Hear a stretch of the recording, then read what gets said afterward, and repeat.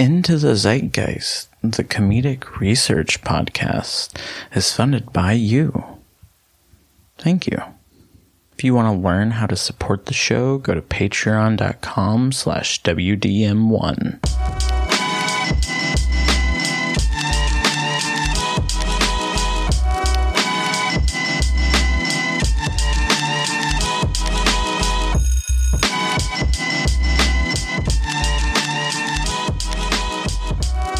Hello and hi. Welcome to Into the Zeitgeist. My name is David Waters, and I'm joined as always by my friend and colleague, Shannon, the peer-to-peer pirate Boffman.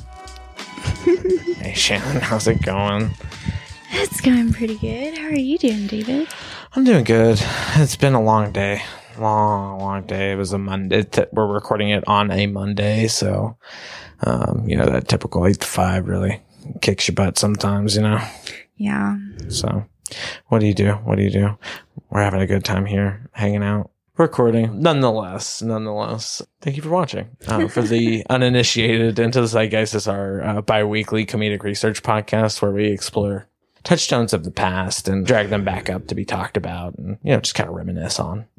I just want to say, Shannon, you look like a rapper. Holding your mic like this for a minute. I was like, oh, that's good. That's a good time. you look so cool. Oh my goodness. But, Shannon, let's get into our opening segment, Purging Our Sins. I love this segment idea. So it's actually your week. So I know. And I had to think about what I was going to say, and I wasn't really sure. I don't really have a lot of sins in my life right now, but none that you want to share. I will say I'm going to go home after this probably and watch Law and Order SVU.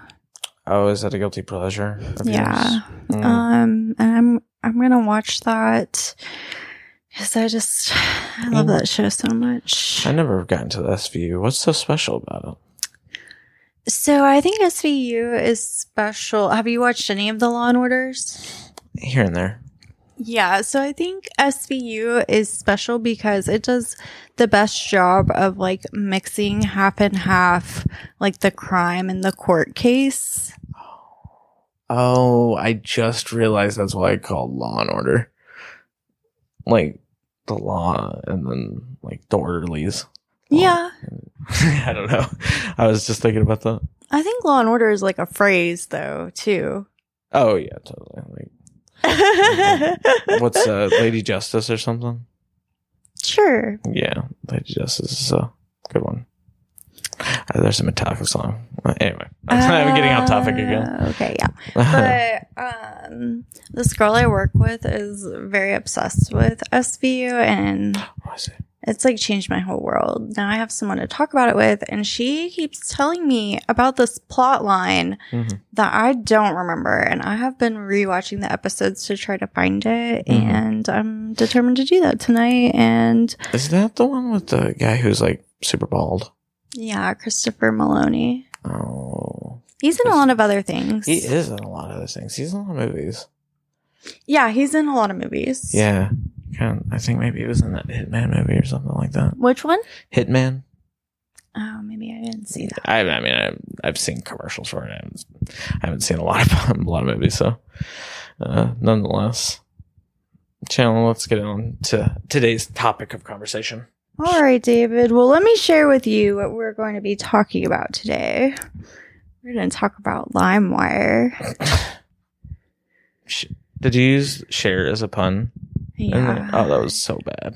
That's funny and really corny, bad at the same time. So I really appreciate it. So, David, what do we remember about LimeWire? What do you remember about it? It's funny that you mentioned this because it was a big thing growing up. We had, we had just a single desktop. We didn't really have anything else. It was before phones came out, really. And we had a Windows XP Vista, and just some of the files that I downloaded from LimeWire destroyed our computer, and I believe erased some of our family's pictures. Family pictures, long pictures. They digitized them because it was computer new age, and we don't need we don't have to be hoarders anymore, and you can save them as files, but LimeWire like destroyed our computer, and they got we didn't like back it up at the time. Like, I didn't know what backing up your computer meant at the time. I was just a kid, so that was a big thing. We got in trouble as kids. Yeah. What about you, Shannon? David, that's like you were a bad kid. I was not a bad kid. Okay. Shannon and I are we talked about last episode about me like burning down my childhood home. She's scarred from my story. I can tell. Like, you did that, and then you destroyed the beloved family photos on the computer. I thought you were about to say the beloved Windows XP Vista.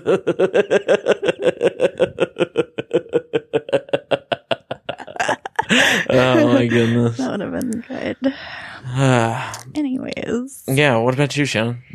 Man, pretty much the same thing. I hate to admit that I definitely got caught up in the craze, and definitely got some viruses on my parents' computer. Some malware. Definitely, but I got a lot of free music. Right? So, yeah.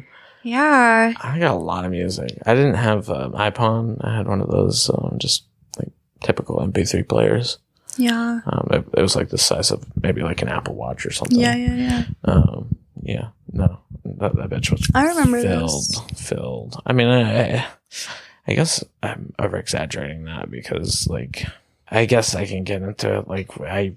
It wasn't music necessarily. Yes, I did like my songs. I'm a creature of, when it comes to music, of listening to pop songs. Not pop songs, I guess like top 10 or top Billboard ones. And then I would only pick a few. But then I guess I was more like downloading comedy specials.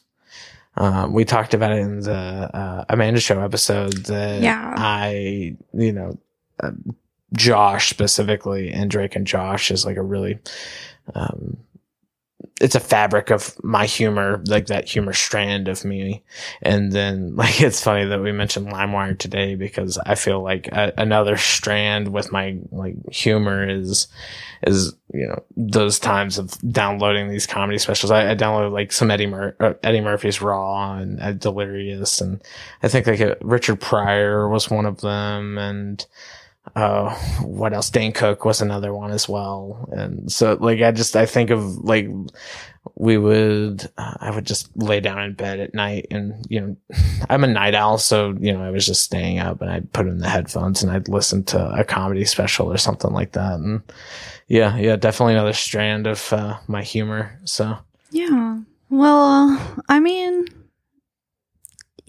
that was really sweet. It's it's so sweet, but then it's I don't know. Was that stealing?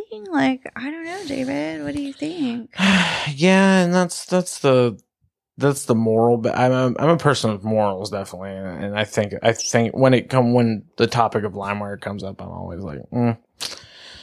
yeah, it's very instantaneous. And I was a kid, I was a little bit, I wouldn't say more rebellious, but it seemed like not such a big deal.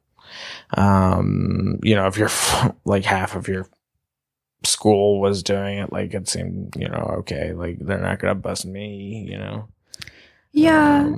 And I think it's important to consider, and we'll talk more about this, but we didn't have Spotify. YouTube didn't really have playlists. Yep. I guess there was Pandora, but even then, that was infancy. Yeah. That wasn't until really 2000. So this was 12. To get music and to put it on a device, unless you downloaded it, you had to buy it. Mm-hmm. Which CDs. sounds kind of entitled, but at the same time, we have it now. We have Spotify, we have iTunes, we have Amazon Music. we have it now. So like there was a way to make it happen. Right. And I don't know if, maybe we might come to the conclusion that LimeWire paved the way for that, but I don't know. Maybe it was just the audience demand, but we'll figure it out. It's very, very nuanced. And I was about to say, like, I think I only ever bought I think maybe I've owned two. One, I bought like an AC/DC concert one. It was just like a live concert, and I was like 2-sided or whatever the hell. And but the other one, my uncle gave me a Shania Twain CD for Christmas one year, and those are like the only two CDs I had. And after that point, it was LimeWire, and I was just, it was a whole bevy. Rather than, I've always been I guess what I was trying to say before, I'm not one to go seek out a band and listen to a whole album. I'm one to just pick and choose songs. Yeah. Pick and choose songs. There's exceptions to the rule, obviously, but Yeah. Yeah, definitely. So kind of, I wanted to ask you this just because like, man, I feel like it's really our age group that figured out how to work LimeWire, how to like navigate it. Mm-hmm. So like, can you maybe talk a little bit about like what it looked like? Because I feel like it looks so old school compared to like a program you'd see today. You know what I mean? Right. I was about to say it's like really bare bones. Now that I'm thinking back on it, it was really bare bones. I mean, it was pre 2008, I guess. Like Windows just looked really primitive, it was right around that time. I think that's when Windows went from being like, it went to XP, and that's when they started like getting into iterations of computers, rather. But nonetheless, like, I remember it being very bare bones because just the operating system demanded it. Yeah. But as far as I remember it, at least how I used it, it would I would search specific songs that I've heard on the radio or things like that. Ones that I knew I had liked. There was those few that they weren't what I wanted them to be. Yeah. But I listen, and that's kind of, it's funny. Like I'm thinking about it, kind of discovery of music. It was kind of roll the dice, kind of. Not all the time. Most of the time, it was very reliable. Right. But there was those few that you would download and be like, "This is not Britney Spears." Yeah. But yeah, so it was like a basic search engine, and I just remember you could queue them all up at one time, and like we would put the computer in sleep mode, and it would download the rest of them, and you would just have to move those files over in the morning on the bus ride. You'd listen to some cool jams. That's so true. Like, it's so weird to think about it though. Like, it makes me think back to like old computer games, like almost like that pinball game you'd play on the computer, like the graphics of it or whatever. Like, that's, I don't know. It was like you said basic, I think, but that's bare bones. Yeah. Bare bones. But I don't know. And like you kind of had to be shown how to use it, and then once you learned, like you were able to kind of pick things up on your own, like learned your own tips and tricks for like figuring it out. Right. Trying to avoid what you could, even though it was inevitable. Mm-hmm. But right. Yeah. It was I don't know. They talk, nowadays about digital literacy. Yes. I feel like LimeWire taught me some of that. Yeah. So I agree. Yeah. And do you have to watch like those videos for your job?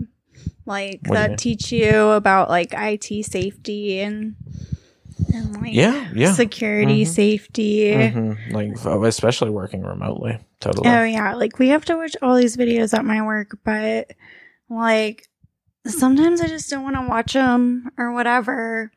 Compliance training.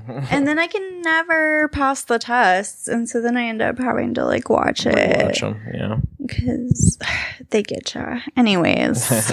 Sorry. That's funny. Man, LimeWire caused that though, I mean, how did people even get viruses before LimeWire? Good point. Oh, the phishing emails, like I'm a Nigerian prince. That's true. Send an email to grandma or something. That's true. Or like I don't know what were those e-cards that people would send. Just like I remember, like really primitive days. Like we would go on MySpace or whatever, and oh god, I'm just thinking back on it. It's so much white space. It hurts my eyes. That's not where I was going with that thought, but I'll let you continue. Yeah, I mean, so I don't know. I just wanted to talk a little bit about how it looked and just take our audience back to that headspace. So we were remembering the LimeWire days. Yeah, the old days. So LimeWire really came to play in 2000, was launched by Mark Gorton, who saw an opportunity for commerce and peer-to-peer networking. So he launched, his company, Lime Group, LLC, in 2000. Mm-hmm. And then within that company was LimeWire. Okay. So it was just, what did the umbrella do as a company? I think they were in other startup spaces, maybe. Okay. Just kind of it kind of reminds me of Google and Alphabet. Yeah. So LimeWire is described as being a proprietary team of engineers exploring this peer-to-peer space. So when people talk about LimeWire, they use a lot of words and jargon, and I don't really know what it all means. I think peer-to-peer is, it's like a social network, essentially. Yeah, you're sharing. It's sharing. I don't think at that moment it was... actually, yeah, I think it was kind of just sharing of data, or not... With Facebook, it's daily lives and pictures and shit and videos, but with this, it was music and or there's and TV and shit. Is there kind of Reddit and 4chan or good point. Stuff like that? Community boards or something. Yeah, so I guess that's LimeWire kind of. The Reddit's maybe that their commodity is the ideas. Yeah. That's a good point. Ooh, that's so true. And I guess LimeWire maybe wanted to test the limits of that, to see. It's definitely kind of fucking with people money. How far people would go. Exactly. But what's interesting, it's I don't know, it doesn't really seem like LimeWire was out to get anyone. Right, but didn't they, come on the coattails of Napster, though? Yes. So they came about a year after Napster, but Napster was different in that it only supported MP3 downloads. So LimeWire allowed people not to just share music, but they could also share videos and software, Photoshop, Adobe, whatever. And LimeWire appeared about a year after the founding of Napster. And LimeWire relied on this thing, I guess, this operating system that was called Java Virtual Machine.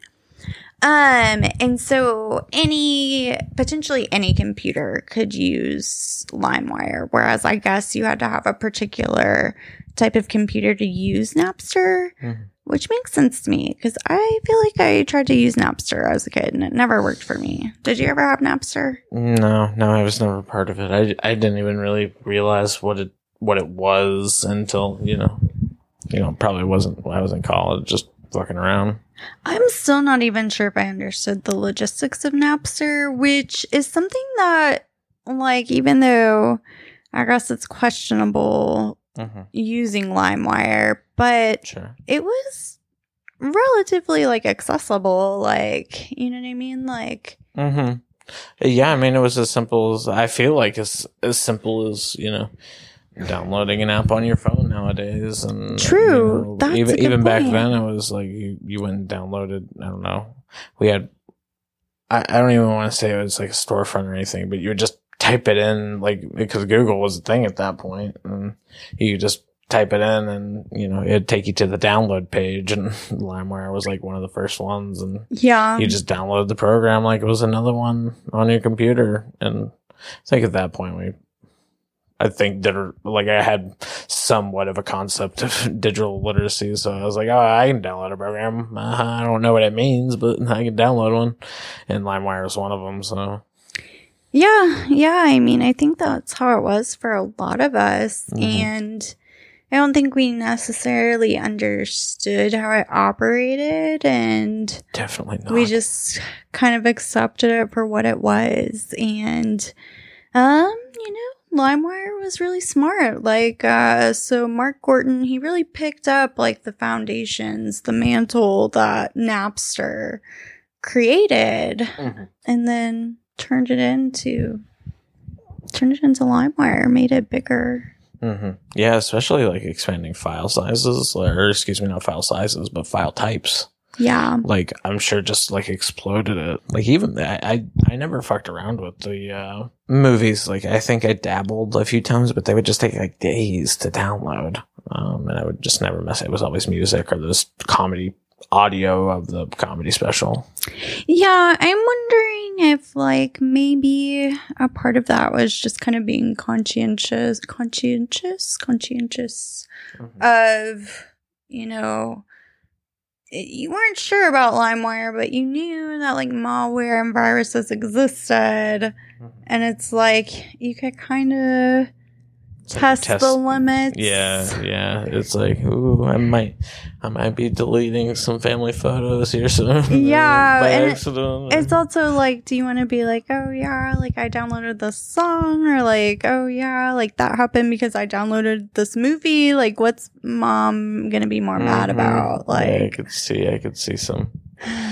I don't know. Some mishaps happening with some file names. Yeah, because I think when you typed it in, it gave you everything, and you could. I think in later versions you could filter it out, but at first you had to go through and like look at the file types and the sizes of them and things like that. So yeah. Thinking about it now, it was like I would scroll for hours trying to find something. It's like going to the second page of Google. Like, you don't want to do that, but I had to forcefully.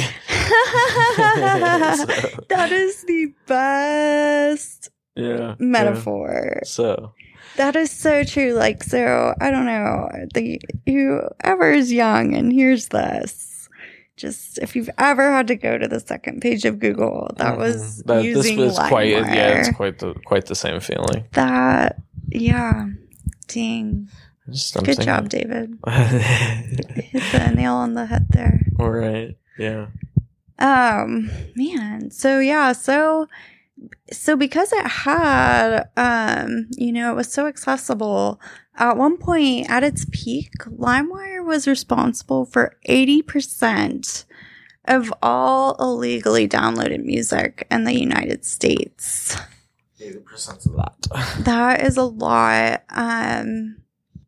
It makes me wonder, I don't know, like, where's the other 20% coming from? I guess people were, like, copying CDs, maybe. Yeah, definitely. Because, I mean, I think that's, as far as I understood it, that's how people did it. They would just they would get these CDs or whatever and, like, put them on their computer, rip them, and then put them on to LimeWire on the client app, client program or whatever, and then just kind of change the file name a little bit. And then, kind of get away with it, I guess. Or at least that's how I understood it whenever I was younger. Yeah. What I'm saying too is like, so then they could also like put that music onto like blank discs and sell those discs to people too. Sure did that, yeah. Like, they used to. I remember I went to a flea market one time and I saw this. I didn't put it in here, but we went to a flea market one time and I just saw this guy with like stacks of video games with just the name of the video game written on the blank disc or whatever. That's sketchy. I bought a few. Nice. Did they work? Yeah. There you They were great. Yeah. And they were video games? Mm-hmm. Sure were. Wait, Sure were. when You was play them. that? I can't remember. Oh, are you saying where was that? When? Oh. Like, how long ago? No, it was probably in middle school. Middle school? Yeah, probably around. It just seems crazy. Like, I didn't know you could 2007. burn video games. Oh, like computer video games? No, actual like shit, like Xbox branded, PlayStation branded. Oh, you could games. play it. I didn't know you could Yeah, burn yeah. that stuff back Mhm. then. I didn't even know you could do that now. Oh yeah, it's a big thing. That's why. I mean, now it's like all files with like Steam and stuff, so it's easier. But, Yeah. you know, I don't fuck with that. I want to I like video games, so I want to pay for yeah. to support them. So yeah, Yeah, I got you. But so, I think too, like all of these problems, like that's hypocritical. I want to pause because that's hypocritical of me. Like I like the video games and then the music. Like I like music too, and then I'm fucking like going to LimeWire and But stealing. I all think that. like when you think about I would think there's a lot more songs than there are like video games and even movies. So definitely. And so here's the thing. So iPods were created as like a solution to like hold all your music in one spot. But iPods are created and they can hold over 40,000 songs. Like who already has 40,000 songs in their music repertoire? Like that seems unrealistic. It seems to like set an expectation like, sure, you're going to buy more music, but are you ever going to actually get like 40,000 songs? Like that seems wild to me. And That's a good point. It's like, okay, so then LimeWire's created as a solution to that. Right. And then we really get to the heart of the problem, which is that people just want music when they want it. So if you can create the thing that supports artists and, all that, artists represent all that, their band, blah, blah, blah. Right. So then you get Spotify that does that. And, sure, there's ads and you could pay for it, but like, I don't know. It just seems wild to me that it took these things to get to that. Like, it just seems wild to me, like, that it took that long. I feel like I need to mention it, but we watched a video before. It's a great video. I think I'll link it in the show notes or whatever. But it's a great video because it brings up a lot of interesting things in that regard. But please go watch it. But hell no. Like if you're saying 40,000 songs, like I remember the price tag on like if you're buying a single song, it was like $1, $2, depending on how popular it was. Yeah. And then you would get a discount on buying the album itself. But I'm not gonna. Fuck no! If I'm gonna pay like $40,000 like a year's salary, like that's a lower wage, But like still, I'm not gonna spend that on music. So like, is it? There's that battle with my morals. Is it? Do I want more music or do I want more money? And it's that played into it, and then the morals of just like it being illegal as well. But it's not like too, like it's not like at the time when LimeWire was at its peak, like phones didn't have like YouTube on them. You couldn't just get in your car and play whatever song you wanted, even if you were going to listen to an ad or whatever. Like you couldn't even do that. Like that wasn't even an option. Like sure, you could connect your iPod to your car or whatever with all sorts of different, like that aux cord or whatever. But yeah, so it's like, I don't know. I just feel like it was almost like a setup for something like LimeWire to happen. Yeah. It makes me wonder, like, why they put so much storage space in iPods like that. Yeah. Like, I remember the later generations when they had, like, you could put, like, movies and stuff on it. Yes. But, yeah, it's odd. It's odd. Yeah. And so, I mean, kind of along those lines, like we're saying, like, you know, people wanted that as many songs as they could have and get onto their iPods. In 2005, LimeWire had about 1.7 million users. At the time, that was around the same amount of users iTunes had, which is just funny because it's like, even then, I'd love to see like the comparisons between how many songs people got from iTunes and how many they got from LimeWire. Mm-hmm. And I don't know, just the fact that they were trying to charge per song. I don't know. I do feel like there's something. You know, I see a parallel. I see a parallel with, you mentioned Spotify just a second ago, but I'm thinking about Spotify. I know just a few select people who, most of the people I know just do Spotify and get the subscription and, you know, go along with it or be on a plan with somebody or whatever. But I see a parallel with that and like, I think it's Apple Music, right? Where you, like, you're still buying the songs. You can buy the songs individually or the albums or whatever. It makes me think of that. But then I'm thinking back on LimeWire days when it was, it's LimeWire or, you know, it's funny to say, back to like the Apple. It was Apple. So like, it's funny. Yeah. It's weird. Yeah. It's weird. It's a weird parallel. I just kind of pulled, but it's like they created their own problem. And then it took them forever. Like, LimeWire kind of showed them how to fix it, but then they still took forever to get to that Apple point. Apple did not learn. Oh my goodness, did they not learn? I mean, because they're doing the same thing. I mean, I think they do have a subscription model. Yeah, nowadays, they have a subscription model. Like now.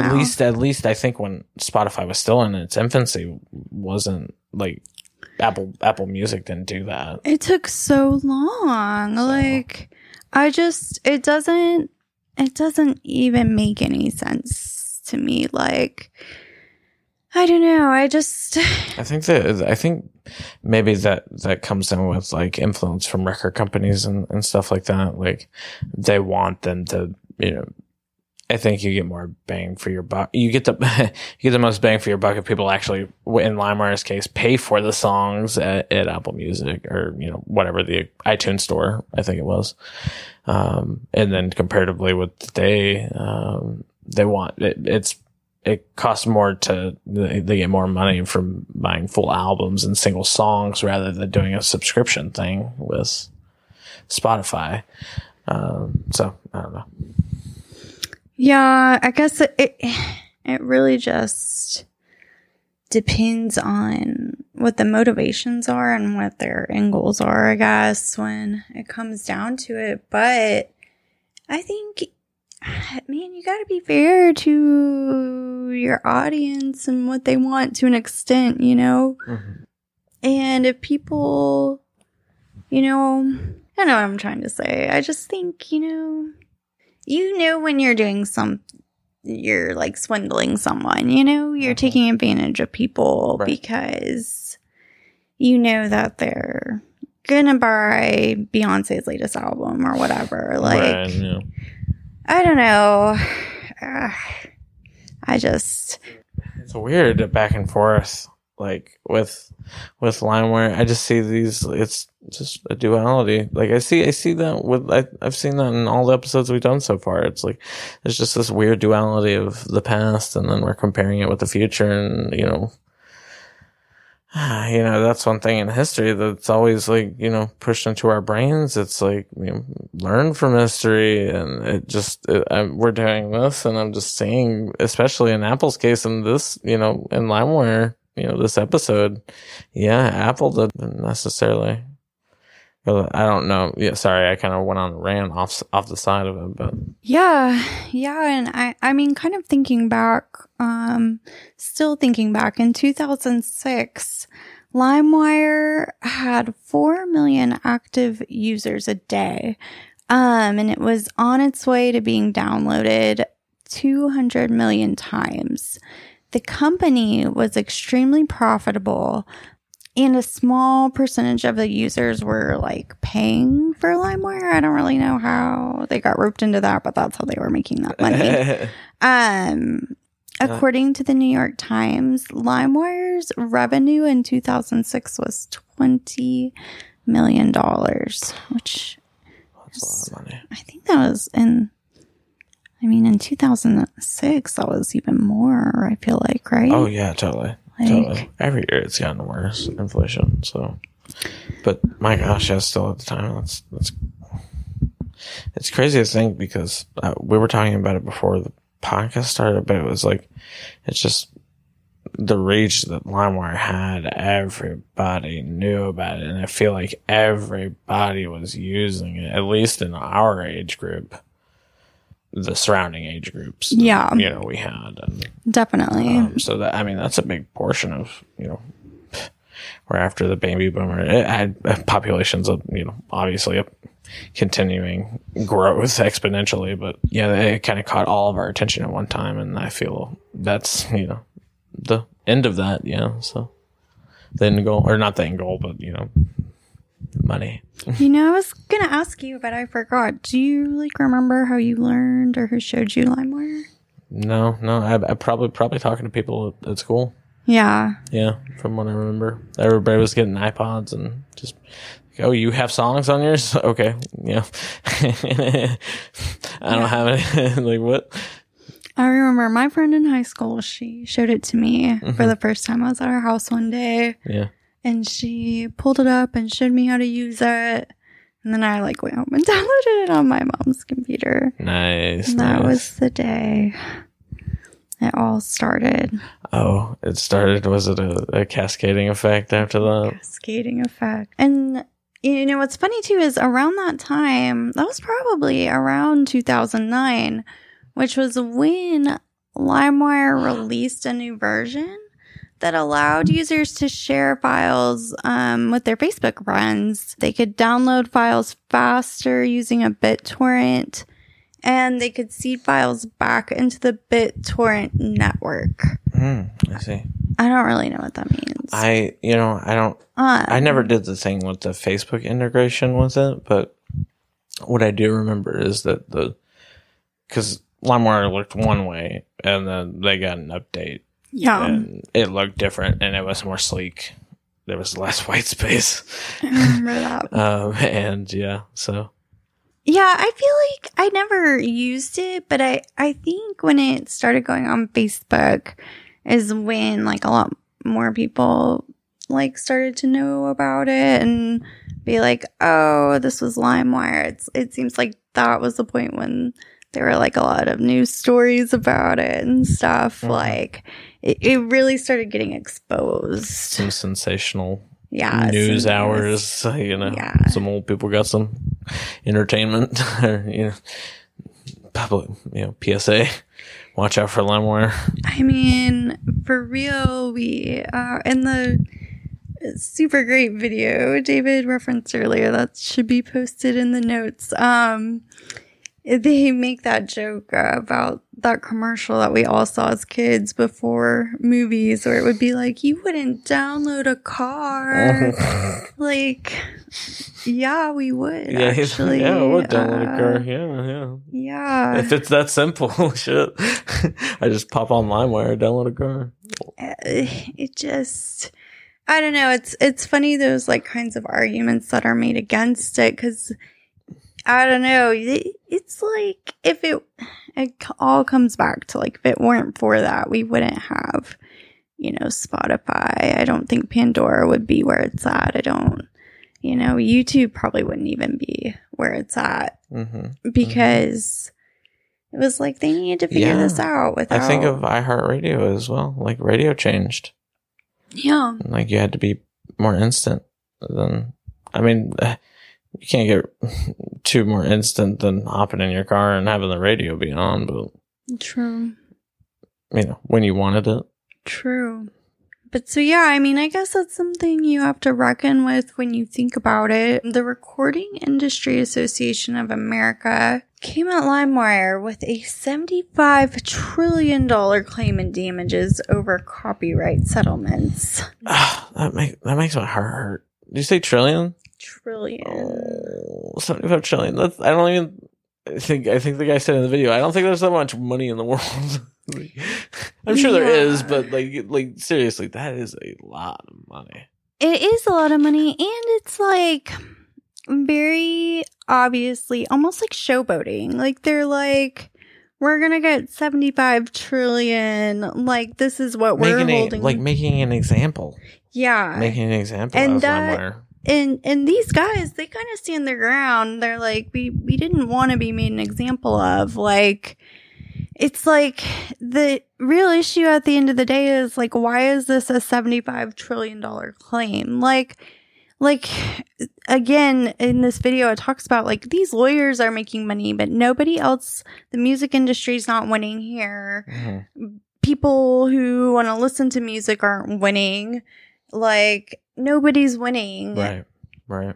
And it's like iPods created LimeWire, created this new problem that was in the middle of trying to be figured out, but like nobody was really sure how to do that at the time. Right. That's whenever they got like the takedown notice or whatever it's called, and like they had to cease. I remember like when that happened, and just it felt like a dry spell, just like for, I think it was like half a year or something like that before something came in, and I mean, something of sustenance came in, replaced it. I can't even remember what it was. What were Pandora? Like you said, Pandora earlier. Like I think I remember listening to Pandora. Like that was right around that same time I started working in 2009, because I was working. I think I got my job in my sophomore year of high school, and I graduated 2012. I was listening to Pandora the whole time I was working my job as a dishwasher, and so I think that was right around after that gray period. That's or something that caught on, like Pandora. It was more random, but at least it was something, Yeah, and I think another big thing that happened too was, phones started to get internet access. Like wherever you were, you could put music on your phone and just like have the Pandora app or whatever app, mm-hmm. and listen to music that way. Like you didn't have to I don't know. You didn't have to transport it anywhere else. It could just all be right there on your phone, Right. You don't have to download it at all. It's exactly very instant. Exactly. I think that also, I think maybe that's why Pandora became so popular. It wasn't necessarily like you could, I think with Pandora, its success was in the algorithm that it used. Whenever you went to certain stations, it kind of learned what you liked. Liked. Up or down vote whatever song. And that was very cool. At a certain point, like whenever I was, I think, leaving high school, and I got to a point with Pandora, because you would I like a lot of songs, and then it just sequentially gave me more shit that I didn't want to listen to, and it's like, shit, I like what I like, and that just reinforces my album versus single hit.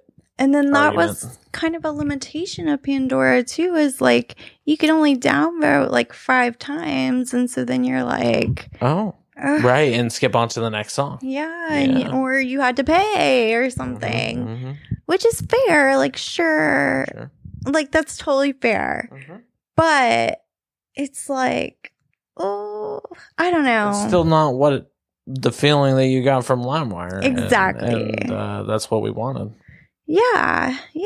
And I don't know if anything will ever come quite close to it. So, I mean, a lot of record companies were involved in this lawsuit with them. But at this point, record sales had decreased around 31%. And again, I think that comes back to what we were just talking about. I don't think that's like LimeWire is solely accountable for that. I think, just different ways to access music. Yeah, I think maybe it was the guy mentions in that video, but maybe a little bit of... or maybe in my own research, I read it was a little bit more, because that's kind of what Apple, it kind of represented the man, and anybody who was like pro copyright or, anti-piracy would I don't know, have like a revenge or like a some type of complex and be like, fuck you, I'm just not going to use your stuff because you're a bad person, you know, or you're a bad company, you have bad morals. Like I just, you know, you took my stuff away, you know, I don't want to fuck with you, you know.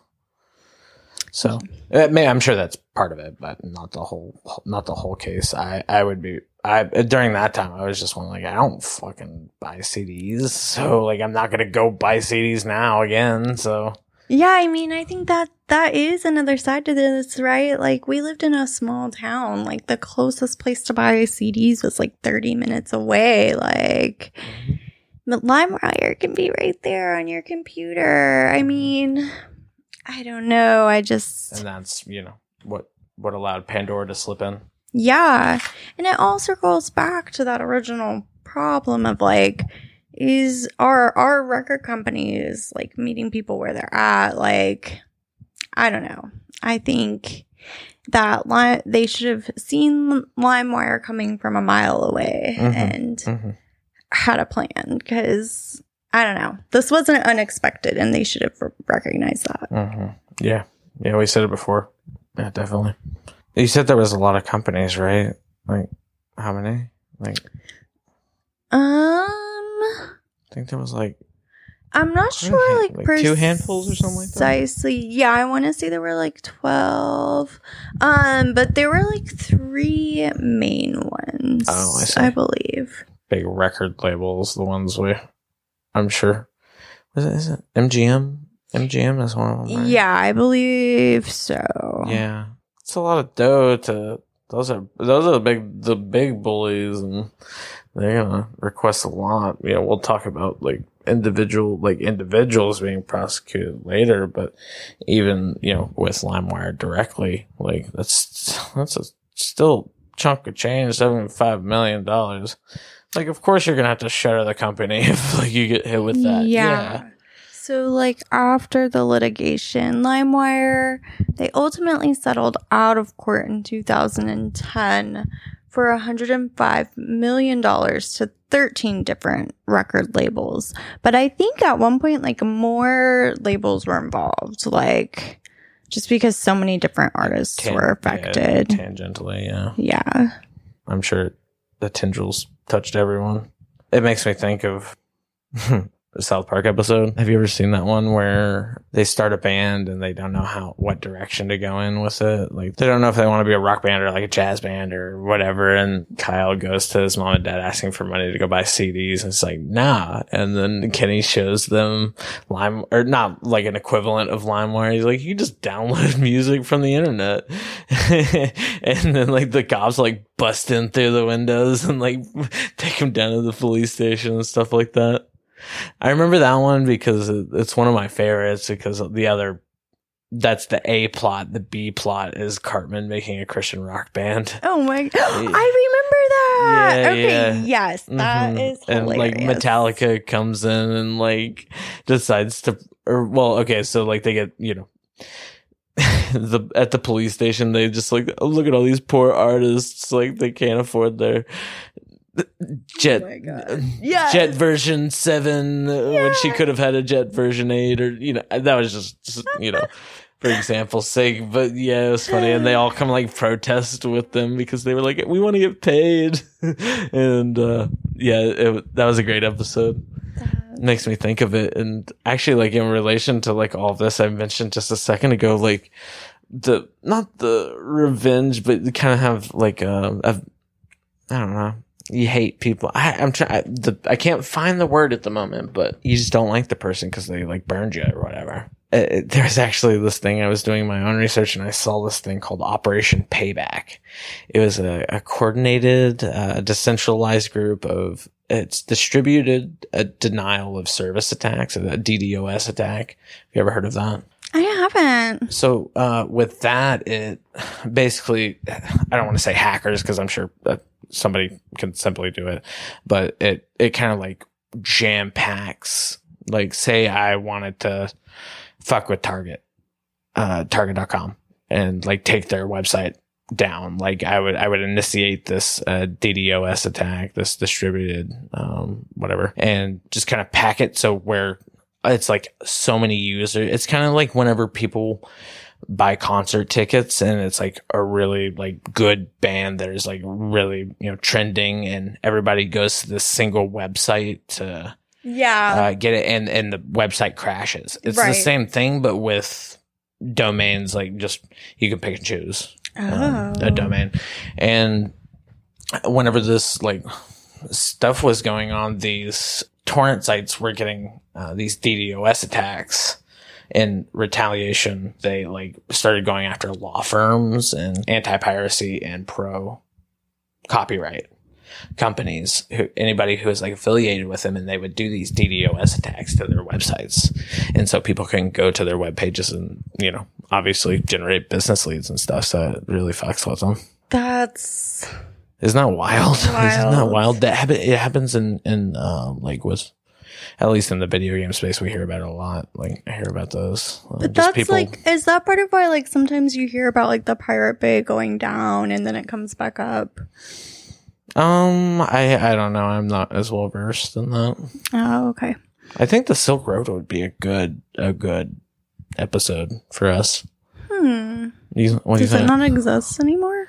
Well, Silk Road, Pirate Bay, shit like that. Yeah. Well, torrent site. I mean, Pirate Bay is a torrent site, so that's kind of in relation to what we're talking about. But yeah. But I was about to say that these, like, I don't know, internet activists, they went under the anonymous marker. And I remember in my research, I saw this poster of, that anonymous one where it's like the question mark and it's like a white head and a black question mark. It had like an iPod, and it was like some slogan about fucking Apple or something. I don't know. They were pissed. They were pissed. And so they took on that. I don't, like I said, it was decentralized. So, anonymous, that's their shtick. It's definitely decentralized. And so doing these attacks to them, it was kind of like in retaliation to it. Yeah. They actually hit, you mentioned the Recording Industry Association of America. They did a DDoS attack on theirs as well. They also did, what was it? The Motion Picture Association of America, the International Federation of Phonographic Industry. It's just, whenever I first read it, I thought I read it as pornographic industry. I was like, huh, that's funny. It's phonographic. It's just, audio or whatever. But then, hit the RIA. They were mad. It's funny. Like I said, I was trying to get to this point. Right? It's funny that these pro-piracy, like Robin Hoods, just wanted, to fuck these companies. Yeah. It reminds me of, have you watched, I think it's called Mr. Robot? I have not. I heard it's great.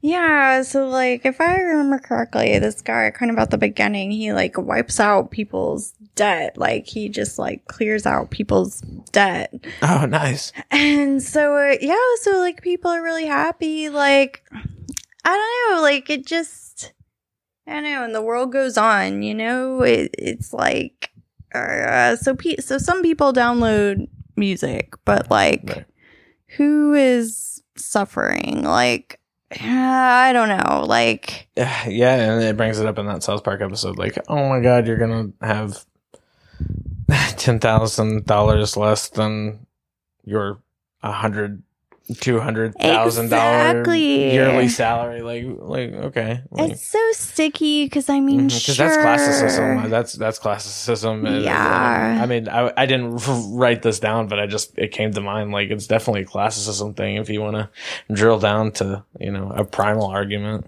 Yeah, I mean, you're not wrong, and it's like, what does that say about the music industry and people who are charging a certain amount for their music? It just kind of reinforces that class system. Yeah, definitely. I was going to ask you, Shannon, in your research, did you hear anything about this? I was curious, and I really didn't understand it. And maybe you saw something I didn't. But this inducement rule, I think that's what it was. Inducement rule. Did you read anything about this? I don't recall. But does that have to do with like infringement? Yeah, so it was like an argument made in the courts. I can't remember the exact court case right off the top of my head. I think you put it in here somewhere, but it was an argument that judges use to basically the distributor of the software was liable, as well as the individual who was able to go and pirate on those. So let me rephrase that. I get what you're saying. The companies are liable, or the companies that give out this software, these torrent websites like LimeWire, they are liable, as well as, us, the people who do that. Download, and I'm sure we'll get into a few cases here in a second, but it gives them the allowance to prosecute those people. It means that they're holding them liable. Yeah, but each one is liable, but it comes like, I'm thinking of it, and it's like a company going after the company. Oh, like a class action? Or? Right, kind of, a little bit. But it allowed these big corporations to sue these individuals for like insane amounts of money. I feel like we should segue into it. It'll save, like, I think one was like 65,000 or 600. I don't even remember. It boggles my mind. Joe Tenenbaum. So he was a Boston University graduate student, and he was found using LimeWire, and he was fined $675,000. Like, oh my god! That makes me stress. I think he was like there's like an interview where he talks about how stressed out he was, and like, really? What was he gonna do? And that breaks my heart too. Like, it makes me like, I don't know, people should recognize like how much stress that's gonna cause someone, and it's like, at the end of the day, is it worth putting that on someone? Yeah, right. Like, I don't know, because you lost out on your already, multi-$1,000 company or whatever. Like, yeah, it reeks of, like, I think I read it into that story and said that you said Joe Tenenbaum. Mm-hmm. He downloaded like 30 songs, and with that inducement rule that I was just mentioning. What? No. Oh, sorry. No, I'm just saying, like, it's ridiculous. Oh, like, okay. I see. I was like, no, only I'm wrong. 30 songs. Yeah, he downloaded 30 songs, and with that inducement rule, it allowed these record companies to sue these individuals each incident, 30 songs, that's 30 incidents, for each incident from $750 to almost 30 grand. 30 grand each. Like 30 times, 300,000, or excuse me, 30,000. That's a lot of money. It's 900,000. I want to see where they're getting those numbers. Like, I don't even know where they're pulling them from. And to expect this graduate student to be able to give that to you, like, right? It's kind of like, I think I said it earlier. It's like, we're going to make an example of you. Yeah. And sure did. They fucked some people's lives up. Yeah, there was a 12-year-old. I read a story about a 12-year-old who was caught using it. I think she downloaded songs. I don't know if she gave them to people. She might have, but she had to pay $2,000. Which, like, at that point, you knew that's not that 12-year-old paying that $2,000. That's her parents. Yeah. Like, that made me mad. Like, at that point, like, I don't know. Mm-hmm. It reeks of that classicism argument. Yeah, sure does. But hey, I feel like it's more. It kind of reminds me of that fucking GameStop, or that GameStop stock thing that happened. It reeks of that classicism when those hedge fund managers were getting fucking pissed off because this Reddit page was taking advantage of the stock market or whatever. I see that parallel there. I see that too. But it's disgusting. It's disgusting how much money they're asking. I don't even know what metrics they were using to even come up with, like, will you really, like, you're gonna sue the, it's like, it sounds like they're like taking out like 1 million people's punishment on a single person, with, if we're like talking money wise. Yeah. And it's just to make, like I said, like make an example of them, and it's fucking awful. Actually, David, I was gonna see, because like not all artists were necessarily like super anti LimeWire. Are you ready for Conspiracy Corner? Sure. oh yeah, conspiracy. I feel like in every episode we have the conspiracy corner. We have some conspiracy theory, and I feel like it's just become a thing now. Every episode, and this is our Conspiracy Corner today. Send me down. What you got? So do you remember Soulja Boy? Crank it. Oh, yeah. Superman. Yeah. Okay, cool. I hate dancing. So Soulja Boy, he has a few interviews where he talks about this. I think it's hilarious and awesome. Mm-hmm. So he uploads his song Crank That, the one we were just streaming out to. Yeah, the Superman. Yeah.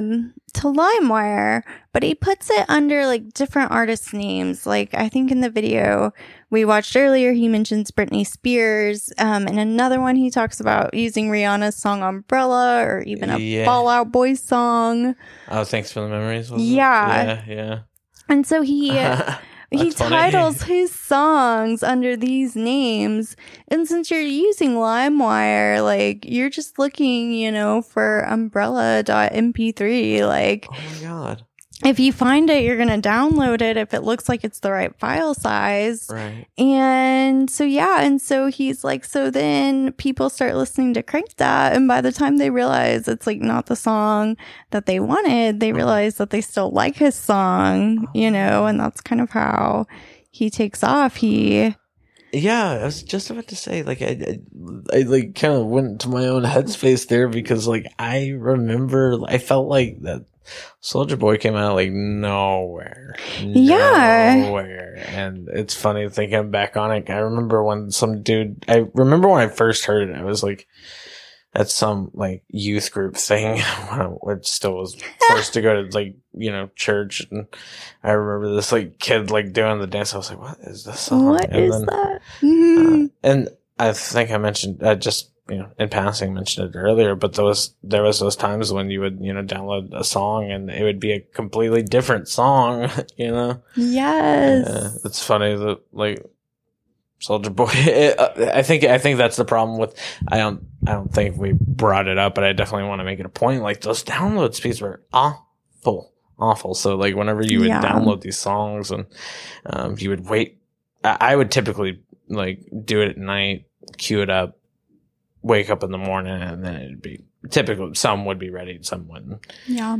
It was just funny to me, like how a Soulja Boy, like, I don't know, he manipulated the system, got away with it, and, used it to his advantage. And it's, I don't know, it's like in his case, that helped him get more money. Like he never would have gotten there, or I don't know. I mean, maybe he would have gotten there eventually, but this definitely launched it sooner than. Oh, now I remember where I was going. You would wait, these. If you weren't like me, you would wait these god long hours, and if you didn't get Thanks for the Memories by Fall Out Boy, and you just got Soulja Boy, and it slaps the first minute or so, like you're gonna stick with it. Yeah, you're gonna stick with it, and then that proliferates from there. You tell your friends, and word of mouth, and et cetera, et cetera. Yeah. I mean, yeah.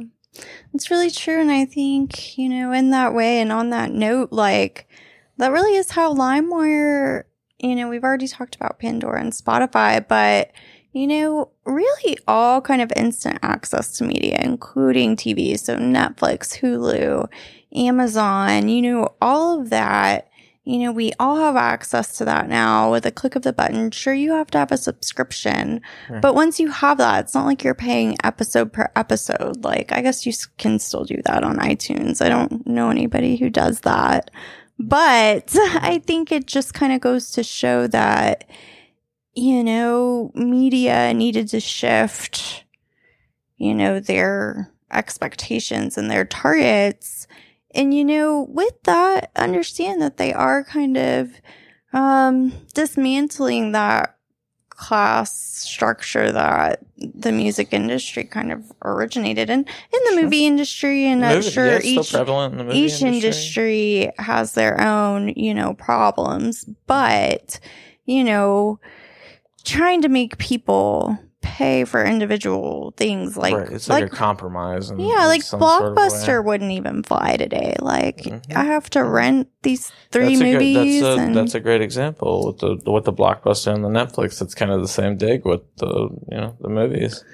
Yeah, and just I think with it too. So there's so much more content these days that it's almost like we as an audience can get away with having the expectations that, if a show can be put on Hulu or Netflix, then it should be, we shouldn't have to have cable or a satellite or whatever to.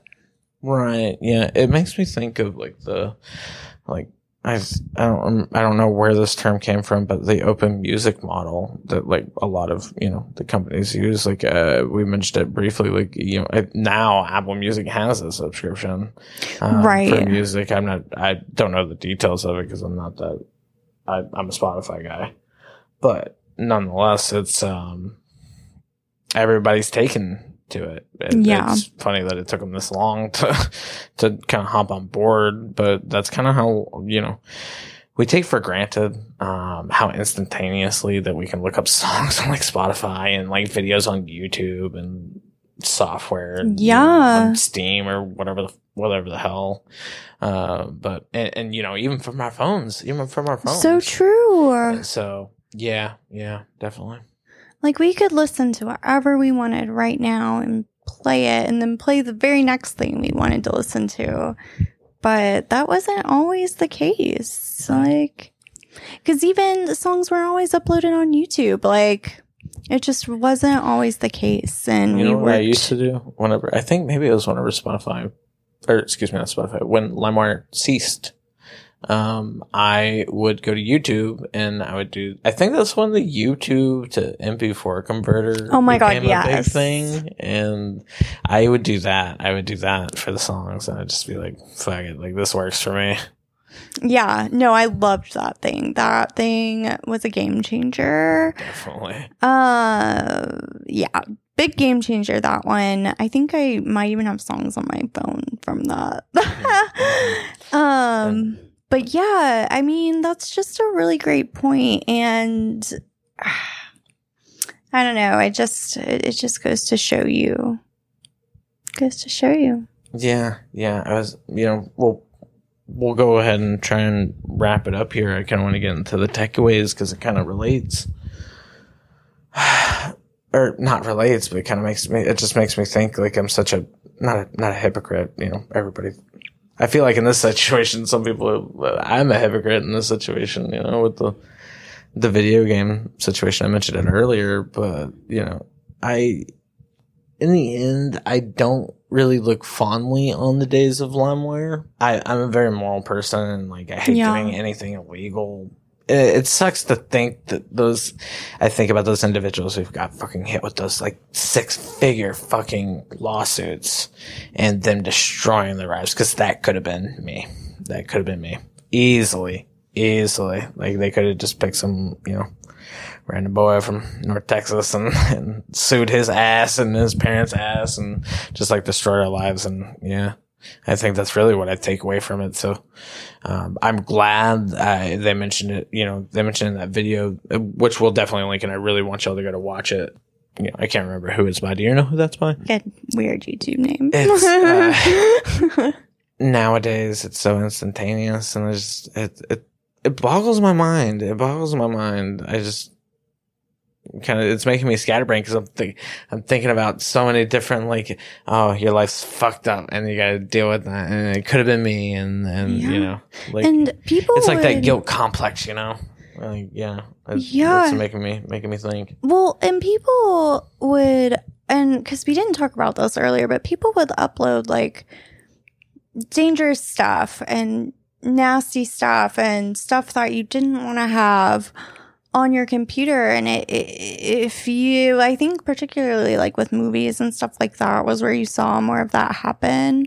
But I mean, like one wrong click and, you know, that is someone's livelihood. And so do I think maybe LimeWire had a responsibility to protect people from that? Kind of, yes. Mm-hmm. But at the same time, throughout our discussion here, like talking to you really even made me see like what I think I have been grappling with, like, because something did not sit right with me with the amount of money these record companies were coming for. Like, definitely. That just like did not sit right with me. And I think, you know, at the end of the day, like, music is art and it should be appreciated and valued, and people should be compensated for it. I would want to be compensated for, you know, my podcast. You know, people were just gonna, I don't know. Like I give it out for free anyway, so it's a bad example. But you know, I'd hate for anybody to, you know, take something that I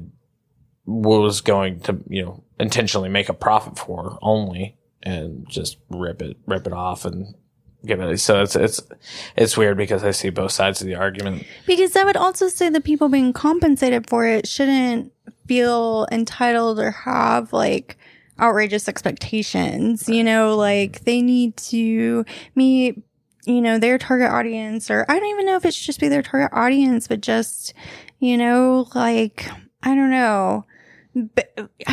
Was it earlier you said the bare bones of LimeWire is like what it looked like? It's like, yeah, it was like really bare, you know, like a lot of white space, you know. Like, let's do the bare bones of this, like, you know what I mean? Yeah.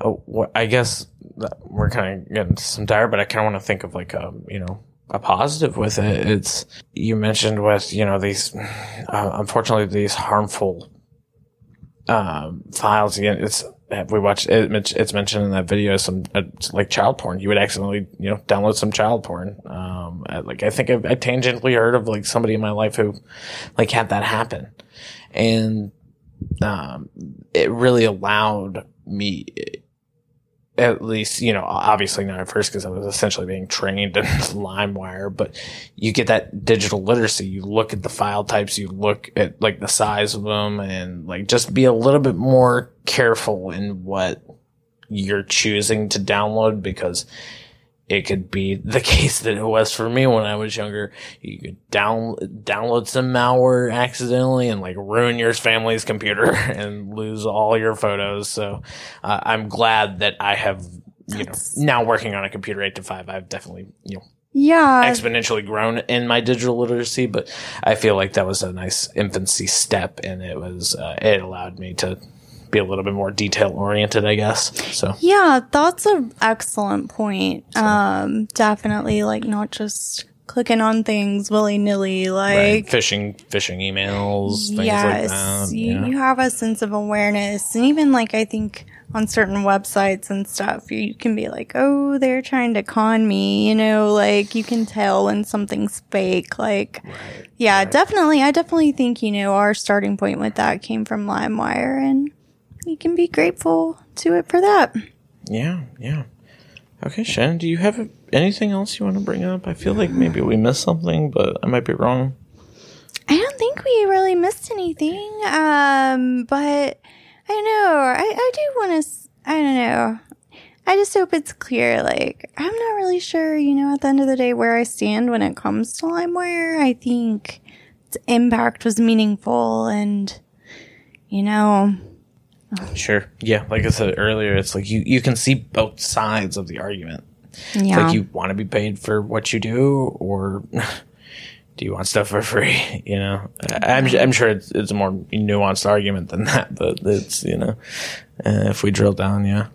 It's the guy in the video. He says, whether you love it or hate it, You'll sure as hell remember it. Oh, Lord. That was such a corny line too. It did stick though. It did stick. It stuck, so I stole it. Nice. Sorry, guy from video. Gotcha. Referenced. I was about to say we're excited. We're excited. I love it. Oh my goodness. That's a good. That was our verbal work excited. I'm having trouble trying to find the vocab now. It should be more natural than this. So, Shannon, as we wrap up here, I just want to remind everyone to join our Facebook page and just simply search Into the Zeitgeist. You'll find us, and follow us on Instagram as well at instagram.com/Into the Zeitgeist. So, Shannon, I'm ready to. On that note, I think I'm hungry. I think I'm hungry. I think I'm gonna eat. And then I'm gonna pop on a movie.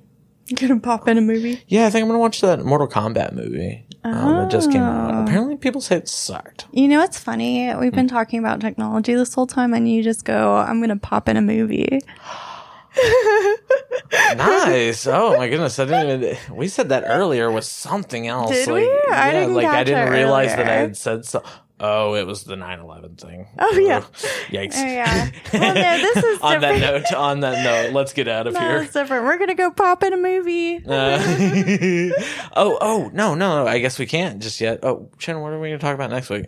Oh, next week we're going to talk about we're going to talk about this app called Yik Yak. You might not remember it, but we're going to bring it up and talk about it and go there. Yeah. We'll give you just a snippet. It's like a social media. It was like essentially like a social media thing. So we'll leave it at that. See y'all next week. See ya.